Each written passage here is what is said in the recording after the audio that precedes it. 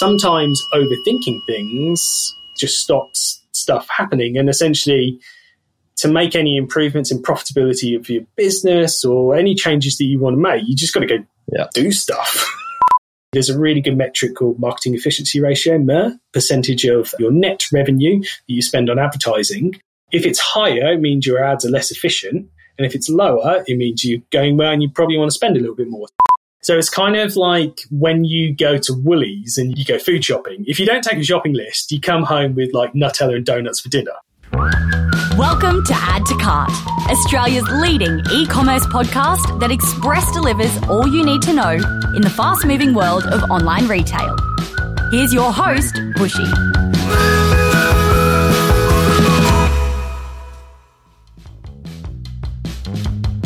Welcome to another episode of Add to Cart. I'm Bushy and I'm joining you from the land of the terrible people, otherwise known as Brisbane, Australia. On Add to Cart, we welcome everyone to share and listen to e-commerce stories. The more diverse, the better. I want to especially welcome the traditional owners and the original storytellers of the land that we are on, our Indigenous and Torres Strait Islander listeners, to join us in our e-commerce conversations and our community. All right, full disclosure. Today's guest is a good friend of mine. We recently caught up. He was a bit miffed as to why I hadn't invited him on Add to Cart yet. Talk about awkward. And apart from my lack of planning and proactivity, it was actually a no-brainer for him to join me and share his knowledge and share some of the conversations that we've had recently on all things e-commerce marketing. I think you'll really enjoy his unique view on e-commerce and life. My guest today is Iain Calvert from Boom Ecommerce. You might recognize Iain from his unprovoked e-commerce tips on LinkedIn. He is an e-commerce consultant and trainer with 20 years experience. Originally from the UK, Iain now concentrates on the Australian market and helps Aussie brands do e-com better. In today's chat, Iain shares his nifty P&L hack for working out which areas of your business you should focus on.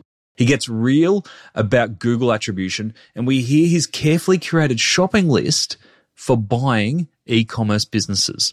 If you want to take advantage of Iain's expertise some more beyond this chat, he is offering Add to Cart listeners a discount on his coaching, so stay tuned at the end for that code.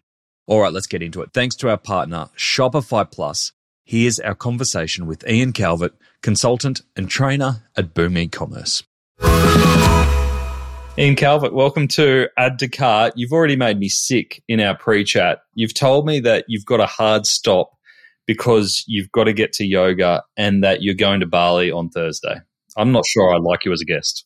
I've just been the typical stereotypical digital nomad-y sort of like type thing. I used to be really against it. I was like, no, I don't want to be known as digital nomad. I'm a remote worker. Just lean into it. It's kind of like some of the stuff I've done is sort of like side hustles. I hate the term. It's awful. I've got a side project, but everybody calls it a side hustle. So just lean into it and just sort of like go with it. So yeah, I've got to go to yoga at 5:30, so 6:30, yeah. It's hard keeping up with what you've got to do between that and urban surf. Look, can I just say, if anybody's listening to this and they're in Melbourne, they want to go surfing, first one's on me. Or if you're just going, let's go, because I love that place. I'm trying to set up an event to do it. I've just got to find somebody to do an event. We should do an Add to Cart event there. Yeah, get me on a surfboard. That'd be hilarious. Yeah, let's do it. Let's do it. Done. We've jumped straight in. We've known each other for a long time, so hence the casual intro. So it's nice to do this, and we were talking about it, and you're like, why the fuck haven't you invited me on Add to Cart yet? And I'm like, I just haven't thought about it. We've had more beers since then, but I really admire what you've been doing in e-commerce, both before you've started what you have now, and we'll get into that, but you've obviously got a long history as a retailer and leading agencies in Australia. For those who do not know Iain Calvert, the famous Iain Calvert that they've probably run into on LinkedIn, etc., can you describe to people what you do and why you do it? Yeah, I'm going to change my headline now on LinkedIn to the famous Iain Calvert, because if somebody else says it, it's true. There's this VC that I work with that he just changes his headline every time he gets like quoted or something. So, look, the short version is, as you can probably tell, originally from the UK. I love like wakeboarding and surfing. It's kind of my thing. I work for agencies in the UK, and then I kind of really started earning my stripes when I started working for a retailer in the UK that sold skate, surf and snowboard clothing. It's called 2 Seasons. And I was the e-com manager there. So I did all the digital marketing and ran the team. And then we got bought by Billabong. So we became Billabong. But there I learned the fundamentals of retail, like when to discount, gross margin, keeping your costs low, like all that good stuff, like from a true retailer. And then I applied that to e-commerce. I ended up working for a business called Reload Media that some people would know sort of here. So we've had Craig Somerville on the show before. There you go. Reload, yep. That's it. Craig, my old boss. I was actually the MC at his wedding as well. So it's funny to call him my sort of like boss, and we still stay in touch. So I headed up part of the agency there. I was in charge of SEO and the account managers. And then Craig went to work in the UK, and then I became the general manager. So basically I just was running the business.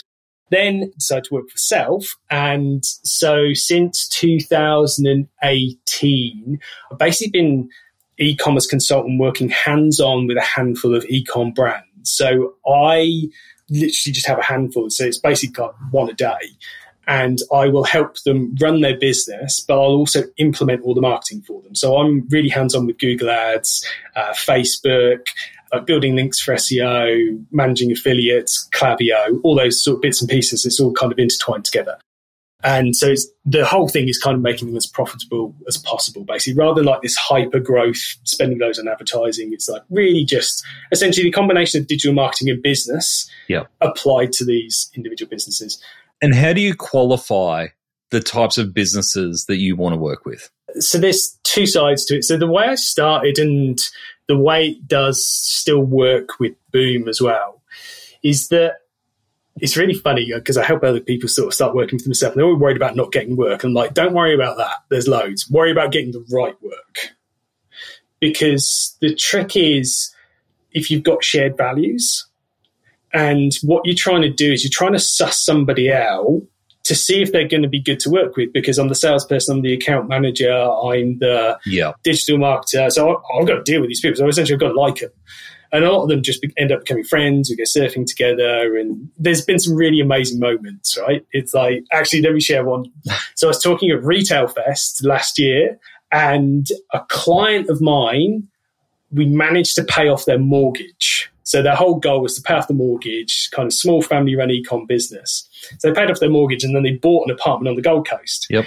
And I was doing the talk at Retail Fest, and my client said to me, "Hey, do you want to just stay in the apartment that you help us buy?"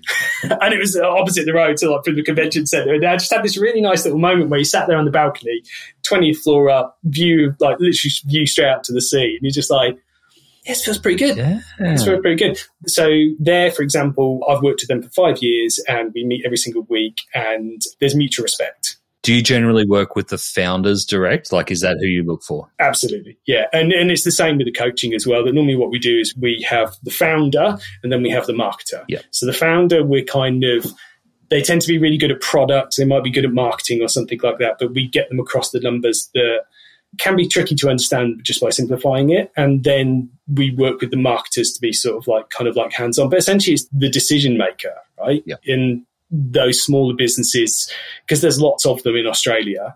And they're fascinating to work with. They're like, honestly, I learned so much from them. There's one that, I don't know if you suffer from this, I'd be keen to know, but I used to overthink things. Yep. I would literally make spreadsheets for days, like planning something like that. And then one of them said to me, "Yeah, I just do more than I think." And he does some really dumb stuff, don't get me wrong. Like, you really got to steer him. And just watching other people that I've worked for that are very successful, they just execute. Yeah. And I know it's like it's a bit of a cliche. It's sort of like, go and execute stuff, do stuff. But honestly, for me, that's when anything has changed for the better. I've just done stuff. Buying that e-com business that we'll talk about, moving to Australia was literally like, okay, there's jobs coming up in the UK. If I don't apply for something now, then it's just going to happen. Or like working remotely, it's like, cool, let's just go and do this. It's just kind of execute, just do stuff and don't be worried about it not going well. It's like, like posting on LinkedIn and stuff like that. Like, it amazes me about people that don't share stuff that they know because they're like, oh, what if I get it wrong? Or nobody reacts. It's like, oh my God, you see some of the stuff I put up that nobody ever sees, like sometimes. It's like, I saw the post though around exactly that. And I think you posted it mid-January and it was about this year or my approach is that I'm not going to go out and read a whole bunch of books. I'm paraphrasing for you, actually said it a lot better. I'm not going to go out and read a whole bunch of books, do a bunch of research. I'm just going to do, and it actually has served me pretty well so far in terms of moved to Australia, started this. Has acting on impulse and acting first without doing due diligence in terms of your personal life, obviously it's different with clients, but in terms of decisions you've made personally, has it ever backfired? Actually, no. It's really interesting. What happens is that you get yourself out of any situation you put yourself in. Yeah. Anybody listening to this, think about something that's happened that you weren't sort of like happy about, right? Or like yourself, right? You get yourself out of it because you've got no choice. So actually what it becomes about is what situations you're willing to put yourself into. And you think about like an entrepreneur, and I do not class myself as an entrepreneur in any way, shape or form, right? Don't identify as, should we say. And if you look at some of the really successful ones, they'll literally just go whack them in some situation and off they go. They're going to work it out. I think that's fundamentally an underlying confidence that you can just do things and work them out. Now, I'm not saying go and jump off like a balcony or sort of like something like that, but sometimes overthinking things, actually a lot of time overthinking things just stops stuff happening. And essentially to make any improvements in profitability of your business or any changes that you want to make, you just got to go do stuff. Yeah.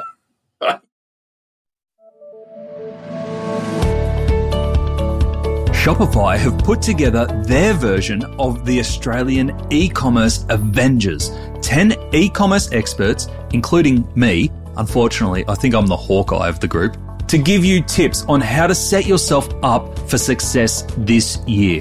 You'll even recognise some of the contributors from past Add to Cart episodes. Mark Bartzer, Kelly Slessor, Paul Waddy, Lisa Jones, and more will share tips from how to create great discounts, how to boost conversion rates, optimize email and SMS, even use AI to drive sales. It's all in there. I share how to set up your team for success. I can guarantee you will take at least 2 to 3 tips that you can use to optimize your sales this peak season. So put on your spandex and join the e-commerce Avengers with Shopify's free peak season playbook. Download it at shopify.com/plus/guides/peak sales season 2023, or just follow the links in the episode show notes from the device you're on.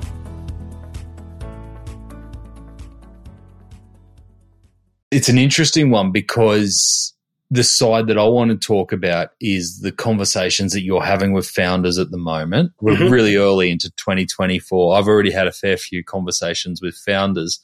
And the overarching themes that I'm seeing is there's a sense of stuckness, if that's even a word. They just feel stuck and lacking for ideas. Yeah, right. There's a sense of stress around profitability in that terms of sales are okay, like sales are flat or slightly growing, but profitability is a real struggle. Yeah, definitely. And I think there's a sense of a bit of loneliness from a few conversations that I've had, is that these founders just want people to talk to and work through their problems with. Is that what you're finding as well as you talk to founders? It's a bit of a mixed bag. So I think that loneliness thing is forever. Yeah. Like times when I've been sort of like at the top of the business, you're the only person there. That's tough. That's just sort of like how it is, which is one of the really nice things about this Boom community is that essentially we just have a load of founders sort of like together and they talk about stuff. Yep. They'll go, oh, hey, this product failed and I feel like this went sort of like wrong. And someone's like, look, this happened to us. I mean, there's some really magic moments there. And I think the more that those people can come together, and that's why I like any events that you've done. And I think what you're doing here is amazing because it's sort of, and I really want you to take it further, like with Add to Cart and more events and stuff like that, because I just don't want to organise them basically. So there is that.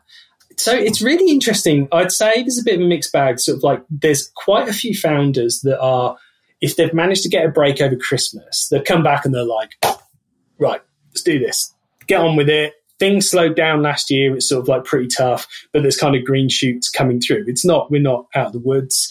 Whereas you think about if we sum up last year, I remember the talk that I did or the panel that I compared at Global Retail was sort of like what to do if a recession comes. Yeah. That was sort of like the talk, right? We're not there. I'm willing to go out on a limb here and say I don't think it's going to happen. I think it would have already sort of like happened, and I think we pay too much attention to the US and the UK, and we're a very different place. I saw some stats this morning saying that there was a 50% chance that rates are going to come down by June, and the banks have rated it as a 100% chance by September. No. Yeah. Anyway, there was all that sort of like last year, and things were tougher. It was definitely sort of like slow. It wasn't as tough as the end of 23. Like, I remember, Jesus, it was like October and stuff. It was just, it like went zoom.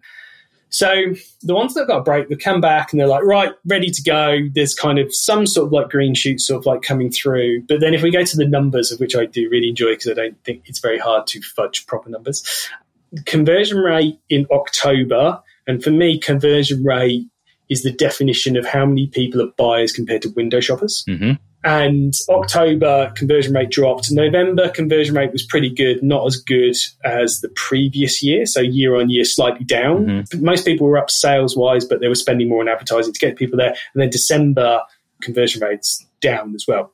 Obviously varies across different sort of like industries, but I'd say as a trend across, I probably have access to about 20 different brands intimately sort of like with numbers, and that was consistent. There's a few outliers and stuff like that.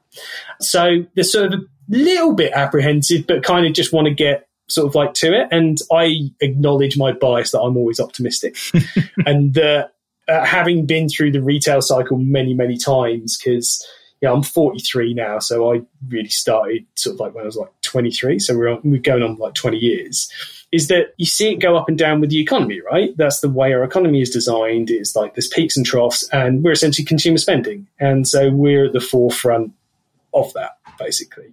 Look, I think there's a lot more optimism out there. And it's interesting, I'm seeing some really good stuff come through because we've got all those issues with Facebook with iOS 14.5 and when was that, like May 2021. Like there's Advantage Plus shopping campaigns. They're great. They're brilliant. It's just like really, really good. Got some really good clients running PMAX campaigns, sort of like in Google, with just running sort of like PMAX campaigns, and starting to get some results. Like ad costs are sort of like up. I was having a conversation with someone the other day around PMAX and Advantage Plus, and is there a risk? So if you want to be the optimist, I'll be the pessimist in this conversation.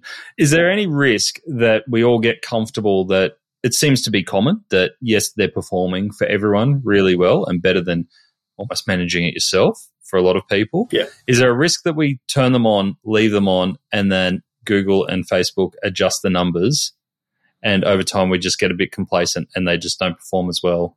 Wow. Well, that's a very good question, and really kind of brings us to our topic of conversation about profitability, right? Yeah. Because that's where a load of people have got caught short before. So there were so many e-com businesses just based on Facebook and Instagram ads. You could sell like a $50 top for like $5, as in a conversion cost, right? So you're like, just keep turning up, off we go. And what I have seen throughout my career is that every now and again, 3 to 5 years, something major comes along that really shakes stuff up. And if you're reliant on one channel, then that causes you a problem. So it's like a good investment portfolio. You want it fairly diversified. Like you don't just want Shopify shares, right? Because they went gangbusters, but then they come down. So if you've got multiple channels firing, and if you are genuinely across your numbers on a weekly basis, and I do believe unless you are like a $100 million, $300 million business, every week is enough because it gives you enough of a pattern that you will spot it. Because essentially there's a really good metric called marketing efficiency ratio, MER, percentage of your net revenue that you spend on advertising. If it's higher, it means your ads are less efficient. And if it's lower, it means you're going well and you probably want to spend a little bit more. So you would see those numbers, and this is the way I manage all the accounts from a $500,000 site to like a $25 million site. We see those numbers going up and down. We start making adjustments. So you can stay on top of it that way. And I think that's the way to manage them very well. It's like automation is great. Machines are there to designed to help us do things, but you question it every now and again. So, for example, like I set up a meta campaign the other day and it was running and I said, hey, this is what I want, essentially sort of like sales. And for some reason, it picked one ad, the click-through rate was low, but it was making sales. Now, the problem with that is that in Meta, you're getting charged for your impressions. So you want a high click-through rate. So it's basically going, I've done a good enough job. So, but then you go and turn that ad off and it finds other ones that get higher click-through rates, and then it improves your performance. And that's the two sort of like working together. And I think that for me is certainly the foreseeable future. I don't think you want to just completely push it over, but also I feel sad for some people that just run ads and they try and control everything, because that's just not the case anymore. That you're just going to get frustrated. Yes. So a really specific example, at the risk of getting really nerdy, is that, so within Google Ads, you always used to want to get to sort of like keyword per ad group, so you could really control it, and it was exact sort of like match. And broad keywords were the scourge of the devil. It was like, these things are awful, and long tail. Yeah, right, all that. And admittedly, when broad targeting first came out, it was terrible. It was awful, right? But they've made so many improvements to it, and actually, my Google rep convinced me to try it, and I was like, look, because of the client you introduced me to, the school of thought, does critical thinking, you've got to be open-minded to these things. So I was like, I will try this again. Yeah. And it went gangbusters. It was great. Like, I'm massively sort of like on board with it. And I think it allows us to do more with less people. And I think if anybody's listening to this and they're sort of on the fence, whether they want to admit it to themselves or not, is that that's the trend that is Google and Meta are going down, right? You're not going to be able to sort of fight that. You can bitch and moan about it as much as you want, or you can focus on other areas of the business that you can have impact on, like learn other channels, learn Klaviyo, learn about the finances of business, learn about shipping, all of these other sort of like bits and pieces. And you're adapting, and you will always be employable or always sort of like get clients. You know the most amazing part of that story? You've got a Google rep that you can talk to. Oh, I got lucky. If you want to get into it, Meta, my God, I have never spent so much money with the business and got such poor service. Google, it depends who you get. This account spends like $1 million a year, so they kind of like love us, and they're good, and the person's ex-agency, and they kind of like understand. And to be fair, I am throwing stones, but it is just something all founders want more access to. It's fair. The people they spend their money with, and there's just not that many boots on the ground to get that kind of first-hand advice. No, that's right. And the thing is that I think you have to always understand somebody's incentives. So if you understand their incentives, you can understand the way that they're going to behave when push comes to shove. So, for example, if you're paying somebody a percentage of what they're spending on ads, it doesn't matter what good person they are, how well-intentioned they are. When push comes to shove, if their boss says, hey, we've got to get this ad account, or we've got to make more money sort of like from this, the choice is always going to be to turn stuff up, right? So Google are genuinely helpful. They're genuinely a very good data company. They have a huge amount of data, and some of the reports that they've been able to show me have correlated with stuff that only we can see. And you're like, okay, so I now trust this. But there's an underlying spend a bit more. Spend a bit more. So you just have to take that recommendation each time and come back to your numbers and go, well, if we do spend more, we're not going to be profitable.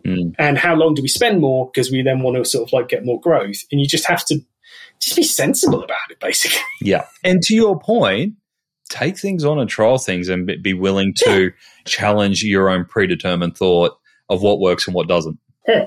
It's almost like worse, the longer you do it, you get these priors and then you decide not to do it. And I'm really mindful of that. It's like with the keyword stuff within sort of like Google, like, no, we just do. Anyway, I won't bang on about that. When founders contact you and they go, Iain, I'm really struggling with profitability, I need you to come in and help me, where's the first place you look? Oh, no, it's a lot more common now that they're coming to me with that. They've normally come to me and go, hey, we've got like a Facebook sort of like problem or something like that. And then you kind of dig into it, because it's amazing. There's a lot of people that are not across their numbers. Yeah. And whether it's they meet with their accountant once a year and work out if they're profitable or not, or they get monthly reports, but the monthly report comes at the end of the previous sort of like month, and then it's too late to make changes and stuff like that. But essentially, once we get down to it and we're like, right, this is sort of essentially, it's just kind of breaking the P&L down into different areas to make it a little bit more understandable. So came across this really, really good model that I saw Paul Waddy talk about at first, friend of the show, I believe. Friend of the show. And I don't know if Paul came up with it or not, and if he did, congratulations, it's great. But it's essentially called 50-30-20. So what you do is you split your P&L into 3 different areas. So gross profit, so which is the 50%, and that's any variable cost. So cost of goods, any international shipping, any cost that goes up or down when you sell. Yep. So, for example, if you're on Shopify, you're getting charged probably 1.5% of all transactions. So you add that in. Afterpay used to be 6%, it's probably 4% now, something like that. So you build all that in. That essentially, you want that to be 50%. Yep. Remember, that's after GST's come off. Then you've got your expenses. So rent, paying people, advertising. The stuff you're stuck with, whether you sell $1 million or you sell $10 worth. Exactly, your fixed costs, right? Yeah. And it's interesting because essentially marketing has always been seen as a fixed cost, but Google and Meta have convinced us that it's now sort of like a percentage, which I'm on board with, to be quite honest, because it's sort of like work. So you then got the 30%, and then the 20% is the net profit. Yep. Now, I'll be honest, the 20% is pretty optimistic, sort of like for most, particularly with our costs sort of like going up and stuff like that. But I think it's still doable. Mm-hmm. You can go for it. So essentially, you then group all of your expenses into that, and then you go, well, your gross margin's only 40%, or it might be 35%.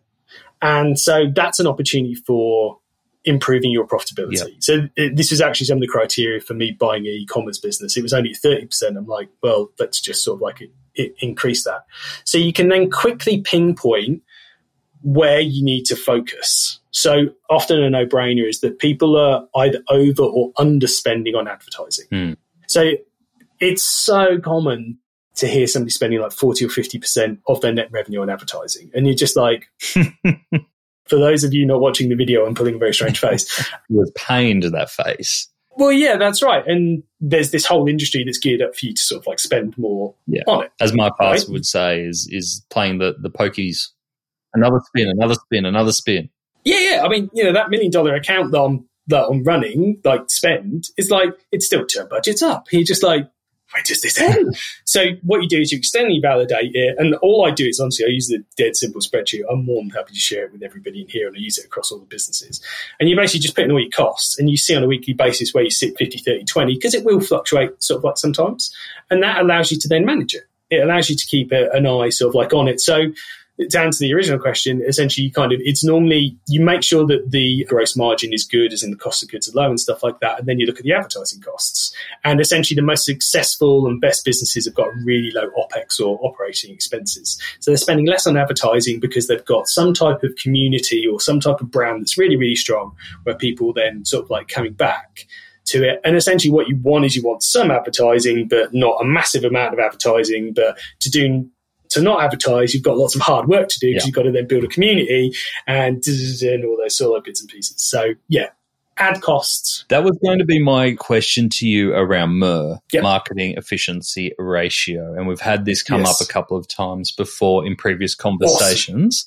Awesome. So good. It's similar to ROAS in terms of it tells you what's happened straight away. How do you measure MER, and keep in mind that sometimes you want to do exactly that. You want to build brand, you want to build community, so that in the long term you can turn down the dial on those variable costs and rely on returning customers and loyal customers. It's a good question. So MER is essentially a very similar way of measuring return on ad spend. So return on ad spend $1, get $5 back. MER, the same example would be we're spending 20% on advertising. Now, the thing I love about MER is that it makes you think about what you're spending, not what you're getting, which is more of a kind of like a reality check. And it basically forces you to understand the P&L. Yeah. So, and I think anybody that is spending any money for a business in any advertising needs to understand their P&L so that they can then make good decisions. Because honestly, there's a lot of people you show this and you're just like, oh yeah, we can't turn that up because then our expenses will be like 40%. And then we went here and I was like, well done, we're there. Now, let's define how we're defining MER, double define. It is everything that goes on marketing as a percentage of your net revenue. So net being take off your GST. And so you could be doing like performance stuff, Google and Facebook, and then you could be doing sort of branding stuff, and the branding stuff doesn't pay off sort of like for a while. So there's basically a lag number. Yep. So you might spend loads on like a branding campaign first 6 months of the year, but then you don't see it until sort of like the last 6 months. And that is literally the $1 million question, is when to spend and when to sort of like stop spending. What early signals are you starting sort of like to see? Is your conversion rate starting to go up? Because think about what we were talking before, like conversion rate essentially is that there are less window shoppers. There are more people taking action, and they're taking action sort of like for a particular reason. And I remember kind of really cracking this when I was working with it was like a car hire business. They did like comparison and stuff, and we wanted to do branding stuff. This is years and years ago. And the owner, super smart, super switched on, like one of the best business people I've ever had the pleasure of working with. And he was like, why don't we just spend it and see what happens? And it was so simple. It was brilliant. Whereas you get these people trying to do attribution of this happens over here, this happens over here. And it's like, it's not data that you can then trust. What you can trust is money in, money out. And essentially it's how ballsy you are to sort of like to spend sort of like for how long. That's the best answer that I can give you, because essentially it's an absolute art. And you can also shoot yourself in the foot with MER. Let's say your target MER is 10%. And so you keep it at 10%, but your sales are going down, so you just keep it at 10%. So you're going down. So actually you want to put it at 12 or 15 and push it sort of a little bit higher. The trick is knowing when to push. For me, I push when I see conversion rate go up. So you push that sort of like a little bit harder to then get that sort of return. And I think that's why I've always enjoyed being very hands-on with businesses, because you're essentially pulling a lever and you just get like an intuitive feel for it. You're like, okay, we've done this over here and then this has happened here, but then this has happened over here. So it looks like we're working. Whereas if you are purely just looking at Google Ads is designed to say, hey, we're doing really, really well. And if you ever dig into attribution, it's a guess at best, and that's being polite. And they'd say that. They're like, if you read their terms and conditions, it's a guess. There's a little 2 that comes up in the meta. This is my emotional hotspot. There's a little 2 that comes up in the Facebook ad manager, and it basically says next to the results, and you go over it, and it said, this is statistically modeled. And you're like, right. So that's why I start measuring it money in, money out, and it just works really well, basically. When you're looking at MER, is it a signal, almost like a flag for you, that you then have to dig into individual channels occasionally? Yeah. So now this is where it gets a little bit tricky, because essentially you need the information from the platform to say how well it's going. However, what I do is, instead of looking for like little incremental changes, because that's just noise, basically, you're looking for a massive change. So let's say you're running 10 campaigns, which it probably wouldn't be, but let's just say you are for the argument's sake. And there's one that's costing, it's reporting, it's guessing that it's $100 per sale, and there's another one that's at $20 or $30 a sale and it's getting volume. That's a clear signal that that's working better than the other one, so you can then start turning that off, right? But if you want to get to the next level for MER, and this is something I'm working on with quite a few clients at the moment, is that what you do is you set up a campaign per product category or a group of products, and then you measure how much you're spending on that campaign. So let's say you're selling, I know, headphones, just I've got a pair on, right? You've got a headphones campaign, and then you measure in your back-end system actually how many sales of headphones have been made. And then you calculate a MER based on that. So you're MERing by category, not overall business. Exactly, right? So that's level 2. So then you've got some levers that you can start pulling, because what a mistake that digital marketers make is they go, hey, this is selling, so just put more into it. And you're like, that's cool for SaaS when you're essentially saying usernames and passwords. But in e-commerce, we bought the stock 2 months ago, so we don't know what's going to sell. So if you sell out of that, that's not good for us. So whereas if you can control by category, so you might have a high weeks of supply for something, you can then push sort of like more into that individual category and then measure it that way. And to be honest, that I haven't come across software that does it. If anybody's listening and they've got it, hit me up. I'm keen to start using that for clients. That's basically just Excel and just doing some VLOOKUPs to get the sort of like the 2 together. And then you kind of get this sort of like control of the business. So you're then controlling stock by locations. If you want to go to the next level and you've got multiple warehouses, and so let's say you've got a warehouse in Sydney and Melbourne, then by category, you can create your campaigns by warehouses and categories, because you might be running out in the Sydney warehouse and it costs loads of money to transfer it to the other. So you can push harder in one and then sort of like kind of pull it back like that. You've got a MER machine. You can have that one. Oh, that's a good name for it, the MER machine. Yeah, to be honest, I was going to write an article and kind of share it with everybody. So I just wanted to get some really solid results, sort of like from everybody. To be honest, everybody I tell about, they're like, hey, let's go and do it. There's a coaching client I work with, I kind of half mentioned it, and they just went and implemented it. And I was like, hey, there's a bit of a transition that you've got to go through. It's like, no, we're on it. But again, founders, they just do stuff. Sorry, I'm interrupting this conversation because I have a message for any sales folk listening who are in e-commerce services or tech. What if I told you that you could meet Australian e-commerce decision makers in their car, follow them to the gym, even join some of them in the bathroom? Well, if you sponsor Add to Cart, you might be able to do that legally. We have sponsorships available for 2024 right now. Come join our industry-leading partners such as Shopify, Impact.com, Convert Digital, and Farsight in helping to bring amazing conversations, events, and more to our e-commerce community in 2024. Email me directly at nathan@addtocart.com.au for the full 2024 prospectus. And in the meantime, don't get any ideas about bathrooms.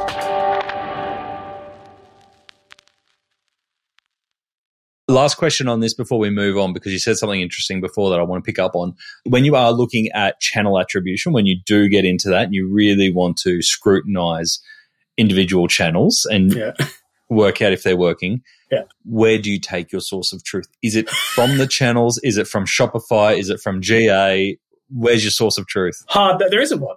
Right. This is a really fun exercise for anybody, right? Take the sales that your back-end system reports the money that the boss is, whatever it's all about, Salesforce, take that number. Then go into Google and see how many sales it thinks it's made, right? Whatever attribution model it's using, landscape data-driven, blah, blah. Then take Meta and see what it's claiming. Then take Klaviyo, if you're really going for it, like take Pinterest, any channel that's reporting and trying to get you money, add it together, you're probably going to be about 250% of your sales. Yeah, go and retire, cash in your chips. Yeah, that's right. It's just, it doesn't add up. Yeah. So after many years of trying to solve this, essentially just realised the simple approach is the best approach, because you're better to have really solid data that you can make a decision on. And essentially you think about what attribution is trying to measure. It's trying to measure what made somebody do something. So let's just keep talking about headphones because we just got them on, right? I'm looking for a new pair of headphones. I might have done some searches or something like that. Yeah, fine. But then you say to me, hey, I've got these headphones and they work sort of like really, really well. I'm like, yeah, okay, all right, I trust Bushy. And yeah, he's been using them, great. And then I click an ad on Facebook and I then sort of like go and do it. That's not measuring what made me do something, and that's almost impossible to measure, right? So they're trying to measure something that you can't measure, and so therefore it's essentially useless data. And you have to understand that there is multiple, humans are very complex, and there's multiple things that then influence them to go and do these sort of like bits and pieces. Oh, can I tell my Geneva story? This is like my friend's backpacking through Europe thing. I love this tangent. I'm here for it. Right. This is when I was working with the Bulgarian guys, and we were going to Google in Geneva. It sounds fancy, doesn't it? It was a real pain in the ass because we were flying from Bulgaria and stuff like that. Bulgarian Air, how's that? They clap when they land. That's all I'm going to say. So traveling a lot, needed suitcase, coming into land, and there's a brand called Victorinox, I think is the way you pronounce it. Gifted dyslexia, so I'm bad with words. And they had burnt into the side of the runway like a big Victorinox logo. And I remember just thinking, oh, that's pretty cool. I kind of sort of like that. And then, you know, I'm searching for stuff and to end up sort of like buying one. And we went to this Google session, and really smart guy. He actually wasn't from Google. They employed somebody else to make it seem a bit more sort of like legit. And I said, hey, look, this is the situation. How do you measure that against what's happening with ads? And he kind of fumbled around with the answer a little bit and statistical modeling. And then I was sort of like, you know, when something just doesn't add up, and that was like the eureka moment. I was like, yeah, which is why I'm a massive fan of brand marketing. So, you know, you look at stuff like July and what those guys are doing is that they've got a really good mix. They've sort of like, they do really interesting stuff. They just put stuff out there that is likely to get attention, is really, really good creative, and is going to amuse people. And I don't know how they measure it, sort of like, all. I should really talk to Zoe sort of like about that. Yeah. But I think they're just a good example, an Australian one with a great, strong sort of like brand. I think as long as Ethan says he likes it, then just keep going. So you talked before around buying e-commerce businesses and what you look for when you're buying e-commerce businesses. I like how you just casually threw that into the conversation. You publish a newsletter that helps other people who might be interested in buying e-commerce businesses. How did that come about? And why are you interested in buying e-commerce businesses rather than starting e-commerce businesses? Good question. So I can almost guarantee you that nobody listening to this podcast has not come up with an idea for an e-commerce business. Yep. Right? I'm exactly the same. I really enjoy coming up with ideas. I've got a whole list of them. Every time we get together for a beer, it's like, oh, we should go do this, right? And when I started working for myself, I had the opportunity and sort of like capital where I could actually go and build something and sort of like do it. And I don't know whether this is overthinking or not, but essentially this is kind of the practical brain that I own, is that I was like, well, I know what I'm doing with e-commerce. And I've seen the insides of businesses that work really, really well. And these are the things that we need to sort of like hit. And basically, I worked out every idea was going to cost 15 grand. Okay. So $5,000 of stock that you're taking a punt on, $5,000 of like ads to get sort of like stuff going, unless you've got a massive sort of like audience, and $5,000 just all the other stuff. Yep. And I can build websites, I can run ads and all these other bits and pieces. So realistically, by the time you get there, it's 15 grand. Plus all your time. Plus all your time. Right? Like, that's huge. Chances of that first idea hitting, might get lucky. Mm-hmm.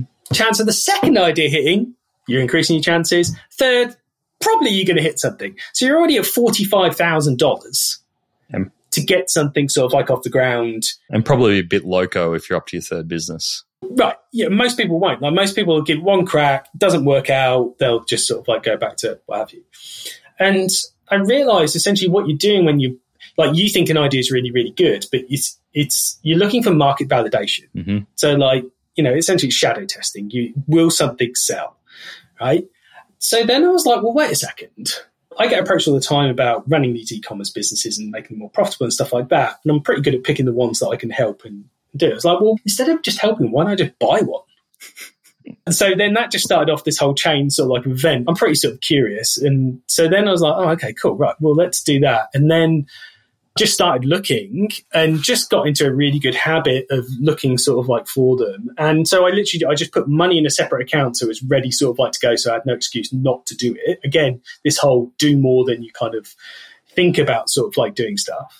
And then I just started shopping for them. So there's lots of websites, like Flipper's the main one now. Yep. You've had Blake on. Blake, friend of the show. Yeah, friend of the show. And there used to be one called Shopify Exchange, which had all the Shopify data, which is sort of close down. It's actually where I ended up buying mine from. Okay. And basically I set a selection criteria. So I call it a shopping list.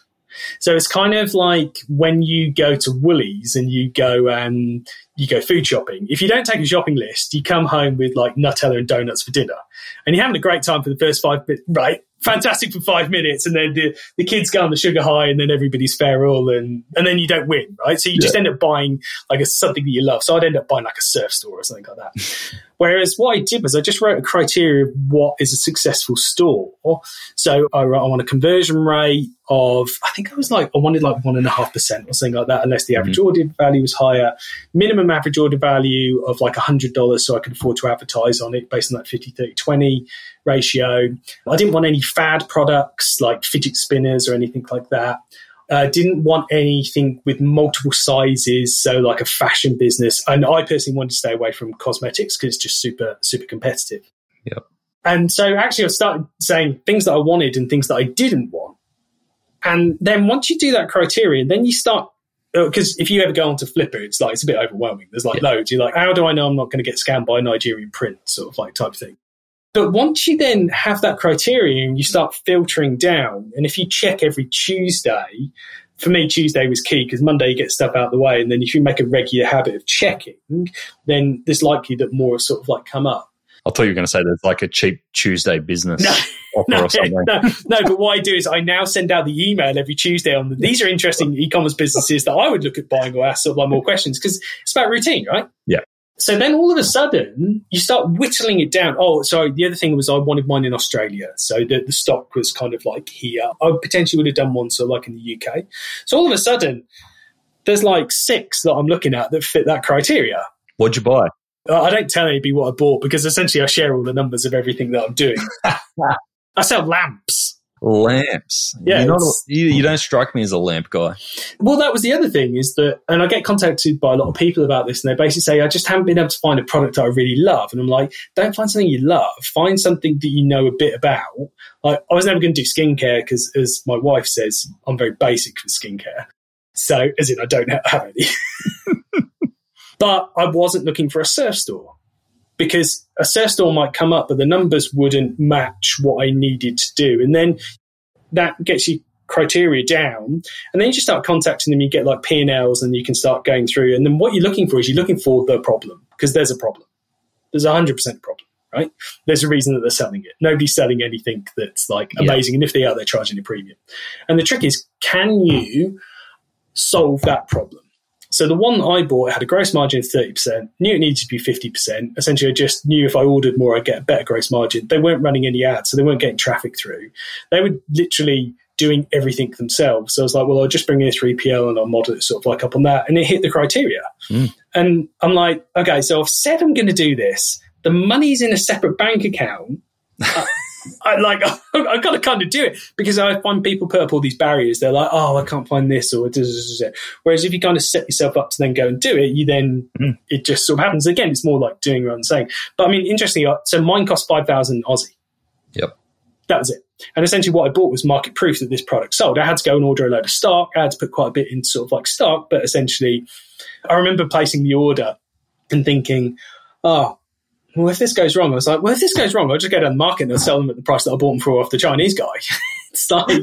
Or you'll have a very well-lit apartment. Or I'll have a super well-lit apartment and a big electricity bill. They call it fear setting, right? And I think once you kind of break it down into that, and literally just writing it down just kind of sort of like helps. And to be honest, it's just been so much fun. Yeah. It's just been great. It's like the random stuff that has happened, just sort of like without the people you get introduced to. Like I remember placing the order with the factory in China, like, okay, cool. So just to finalize the order, we just need your company stamp. What? Like company stamp. So I drove down Officeworks. Like a physical stamp? Like a physical stamp. I mean, I should have just done it on Canva or something like that. Yeah. Right? But like, I went and got a physical stamp, spent 2 hours lining up all the letters of the official company that I'd formed sort of like to buy it, to then stamp it and send it like, great. Oh. And then I just sent the money to some random Chinese bank account in US dollars and was like, hopefully it turns up. And it did. So yeah, it's good times. Great times. Yeah. And how do you fit that in with everything else that you've got going on? Poor cousin. Definitely the poor cousin. Okay. Yeah. But profitable is paying its way? Yeah, definitely not 50, 30, 20. Yeah, profitable. If I probably add in my time, probably not as much. So it's interesting that the challenge is that essentially there's only a couple of SKUs. Yeah. When did I buy it? Like 18 months ago, something like that. And so I've been getting samples, but because I've been traveling a lot, which is kind of the digital nomad thing, but it was actually because we just had to move twice in 8 months because of everything that's happening with rentals in Melbourne and stuff like that.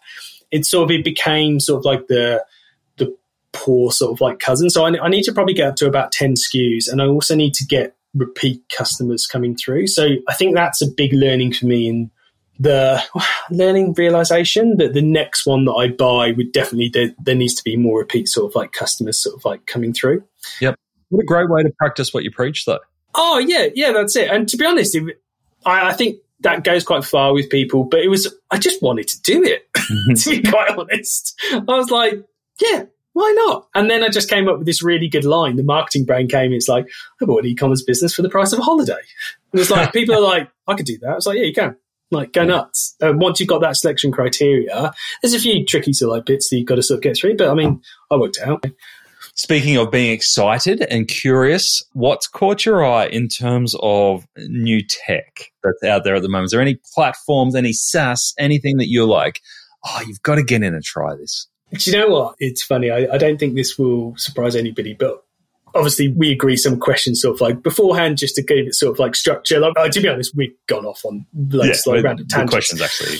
Yeah, but it's funny. I remember that same through and I was like, I really gave me pause for thought because... And I think the way you phrased it was sort of like, but you can't say AI. And I'm like, no, that's fair enough.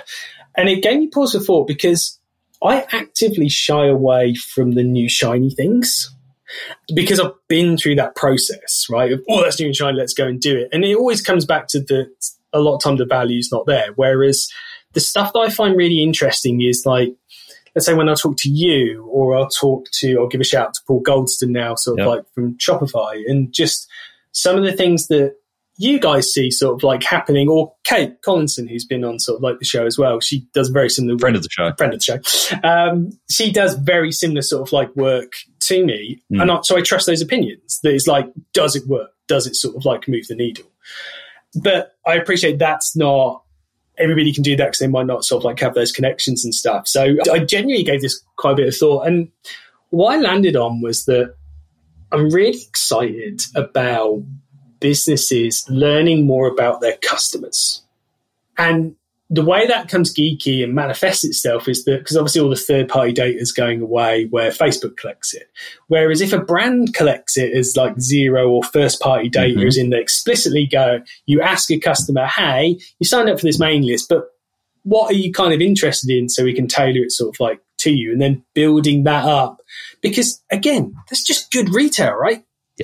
It's just good retail. It's like somebody walks into the store, hey, what are you looking for? You know, where are you from? What sports?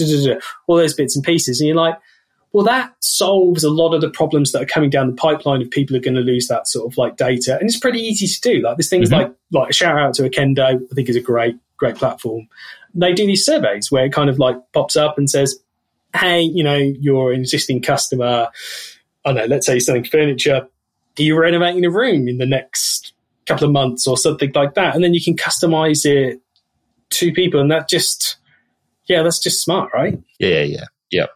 I love it. So it's not necessarily what's coming down the pipeline, but looking at what's already available out there. Like there's not a lot of new problems, is there? No, I think they're fundamentally all the same because we're just dealing with human beings, right? But it's sort of what tends to happen in our industry. There's a bit of an echo chamber of like everybody talks about this. Like a while back, everybody was loyalty. Like loyalty is the solution to every problem that you've got. I remember somebody quoting this like, oh yeah, forget acquisition. It's all about loyalty. I'm like, I mean, fundamentally that doesn't work. Yeah. That's a leaky bucket. Like, yes, I get the repeats of like customers and stuff like that. And I think, I know the marketing thing is it depends, but it's all context, right? And you can only have the context if you understand what's going on in the business. You've got to understand what the numbers are, what's actually moving sort of like the needle, and being able to then do those things and then apply them to themselves. So, for example, I work with a furniture business, and we've had some chats about sort of like loyalty. And you're like, all the loyalty programs out there are sort of designed for like fashion and cosmetic businesses where there's repeat purchases, all these sort of like times. You're like, well, yeah, I mean, the life cycle of somebody buying furniture is sort of like a lot longer, so it has to be done very differently. It's sort of like we have to really kind of think about what is going to incentivize people rather than just go, hey, here's a point system and go fill your boots and you've got to use it in sort of like 3 months. It's not going to work. So yeah, I suppose that's why I stay away from the new kind of shiny stuff. Yeah, makes a lot of sense. What events do you have on your radar? Because I know you are very curious. What are you holding up as events that e-commerce founders and people who are working in e-commerce need to get to this year? Yeah, so obviously the Add to Cart event that you're going to do, I'm just stitching you up for sort of like now. Just I want you to do it. I've got one attendee so far. It's good. Yeah, so as long as we're in the country, Retail Fest by Retail Global. On the Gold Coast? Yep. Gold Coast, April time. I always find that's really, really good. I find some good brand speakers there. And you get to meet a load of other people and just sort of like catch up. I love online retailing, but it's normally on in the winter when I'm away. Yep. The Flipper do really good events. It's kind of about buying sort of like businesses. You know, like when Shopify started doing all those meetups and stuff, they're kind of doing sort of like the same things. Yeah. What else? Well, at the risk of plugging something, I have this idea. Speak to me. So you might be keen on this. So I went to Japan last year and loved it. It's amazing. And I'm going back this year and I'm throwing around the idea of doing an event in Japan just for a couple of like founders and merchants and then just getting like a couple of partners involved. So it would probably only be a group of like 10 or 20 people. We go to Japan. We go and do like a Shopify meetup because we know some people in Japan and they would present on how e-commerce works in Japan. And then we present how e-commerce works in Australia because it is very different. Yep. It's something like 50% of like online transactions finish in a 7-Eleven. Really? Yeah. So you go and order something and then you walk down to your local 7-Eleven, scan a barcode and do it because their culture is risk averse, so they don't like using credit cards. Apparently really good egg sandwiches in their 7-Eleven as well. Crush it. They're amazing. Like it's awesome. Like we think 7-Eleven's like really bad where it's actually genuinely convenient. Yeah. So it's like, I'm really interested in about that. And then we present the way it sort of works here. Then I think we do like a night where we sort of have an e-com dinner where everybody just sits and sort of like talks, then probably like a boozy night on the sake or whatever. And then just go and visit an e-commerce warehouse in Japan and just see the way that it sort of operates. So essentially there'd be 4 events over like 4 days or what have you. Come along, see what it's like, and then take like a holiday sort of like afterwards. And so if anybody is keen on that, I'm keen to sort of like chat and talk about it. I'm making a commitment now. It's real. It's going to be June or July, basically. Okay, beautiful. I'm actually over there in July, but I'll be with the family, so I won't be warehousing with you. I'll be Disneylanding. Just come over earlier. There we go. I can do July. Yeah. What about you? What other events are you? iMedia's pretty good from what I hear. I've never been invited. Thanks, guys. iMedia's great if you are a retailer, and I've been there both as a retailer and a vendor.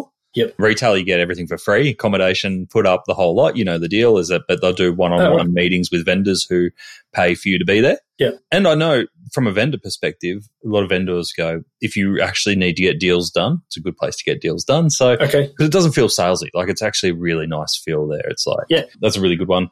I keep hearing more and more about e-tail emerging, and I've been to e-tail a couple of years ago, but haven't been recently. So I'd be interested to keep an eye on that.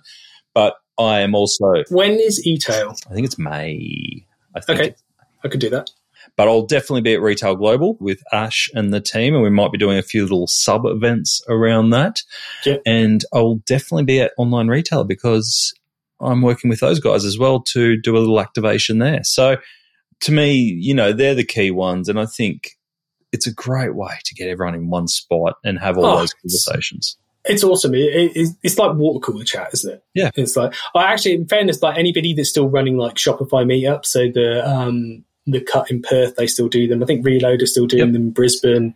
I'm pretty sure Process are doing them in Sydney as well. Yep. They're pretty good. Oh, and Ecom Nation do them in Adelaide now, don't they? Yes, they did one in Adelaide. We will be doing, I haven't even announced this publicly. Here we go. We will be doing Add to Cart socials again this year. We kind of tested the waters. But we're going to do Brisbane, Sydney, Melbourne. Yep. And we have a really interesting format in mind. So it'll still be predominantly social. Come and meet some new people, catch up with old ones. Mm-hmm. But we have something pretty interesting that we've been flagging we've been talking about in the Add to Cart Slack channel around what people want out of an event. And there's been some pretty cool ideas thrown around. So we want to do something that's a bit different, but keep an ear out for that. Iain, this has been such an awesome chat, probably a little bit more filtered than our normal chats, but very useful. I think if you are, a couple of areas that we touched on around if you are considering going freelance, I think the conversation right at the start around there's more work out there for you. You've just got to have a bit of a structure. If anybody's thinking about it, just reach out to me on LinkedIn. I'll tell you everything you need to know. Great. It's a no-brainer. Something for the marketers out there around MER and how to attribute, and then something if you're looking to buy or sell a business. So we've covered a lot of ground. What's next for you and Boom e-commerce? So we're building, I was going to say we are because it's happening. We're building the most profitable community of e-com businesses in Australia. And it's great because the focus is on the profit rather than the top-line growth. You've got to have top-line growth to get some profit, but it's easy to get it sort of like masked.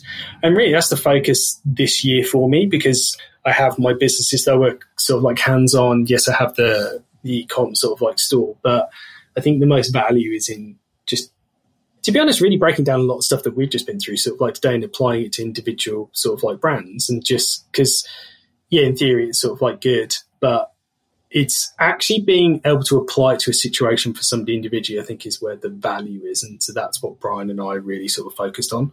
So Brian's like Shopify developer / project manager sort of like type thing. So we cover like a multitude of sins, and it's kind of pulling all those bits and pieces together.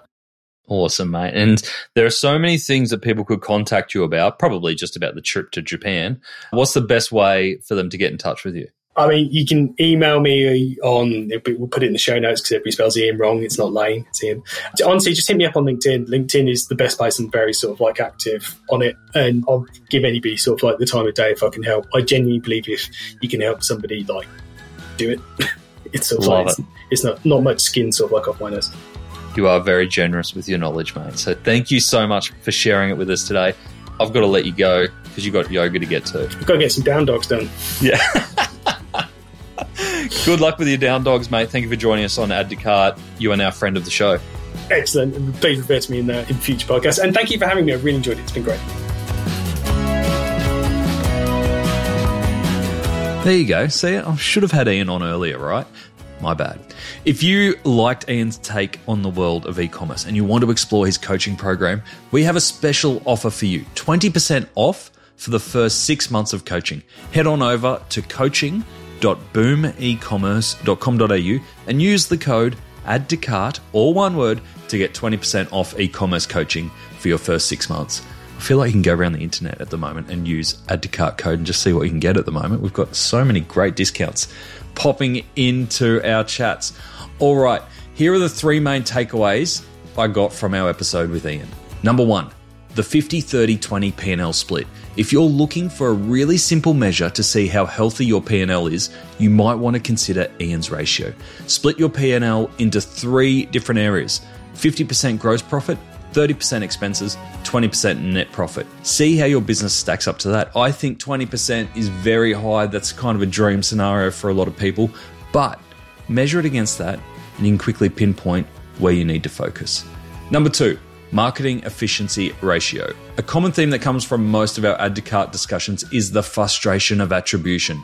Iain's approach to this is to skip it altogether and use marketing efficiency ratio, or MER, to measure overall spend versus overall return. If you're getting bogged down in channel attribution, it might be worth stepping back and taking a look at your investment from a MER perspective. And number 3, don't overthink things. Execute. If you don't get the theme from our first 2 tips, Iain is not a fan of overcomplicating things, and he applies this to both e-commerce and his life. Rather than waste time on unknowns, Iain's philosophy is to execute and then adapt. And as you heard from him, most of his initial leaps were usually right. I bet it's the same for you.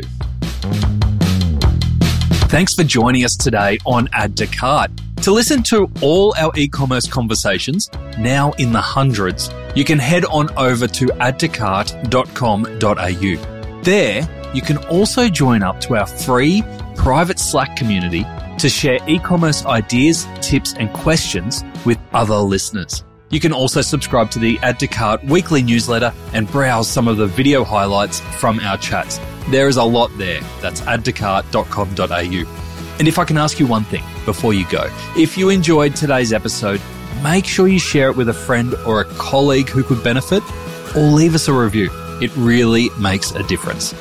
Thanks again for listening, and until next time, keep those customers adding to cart.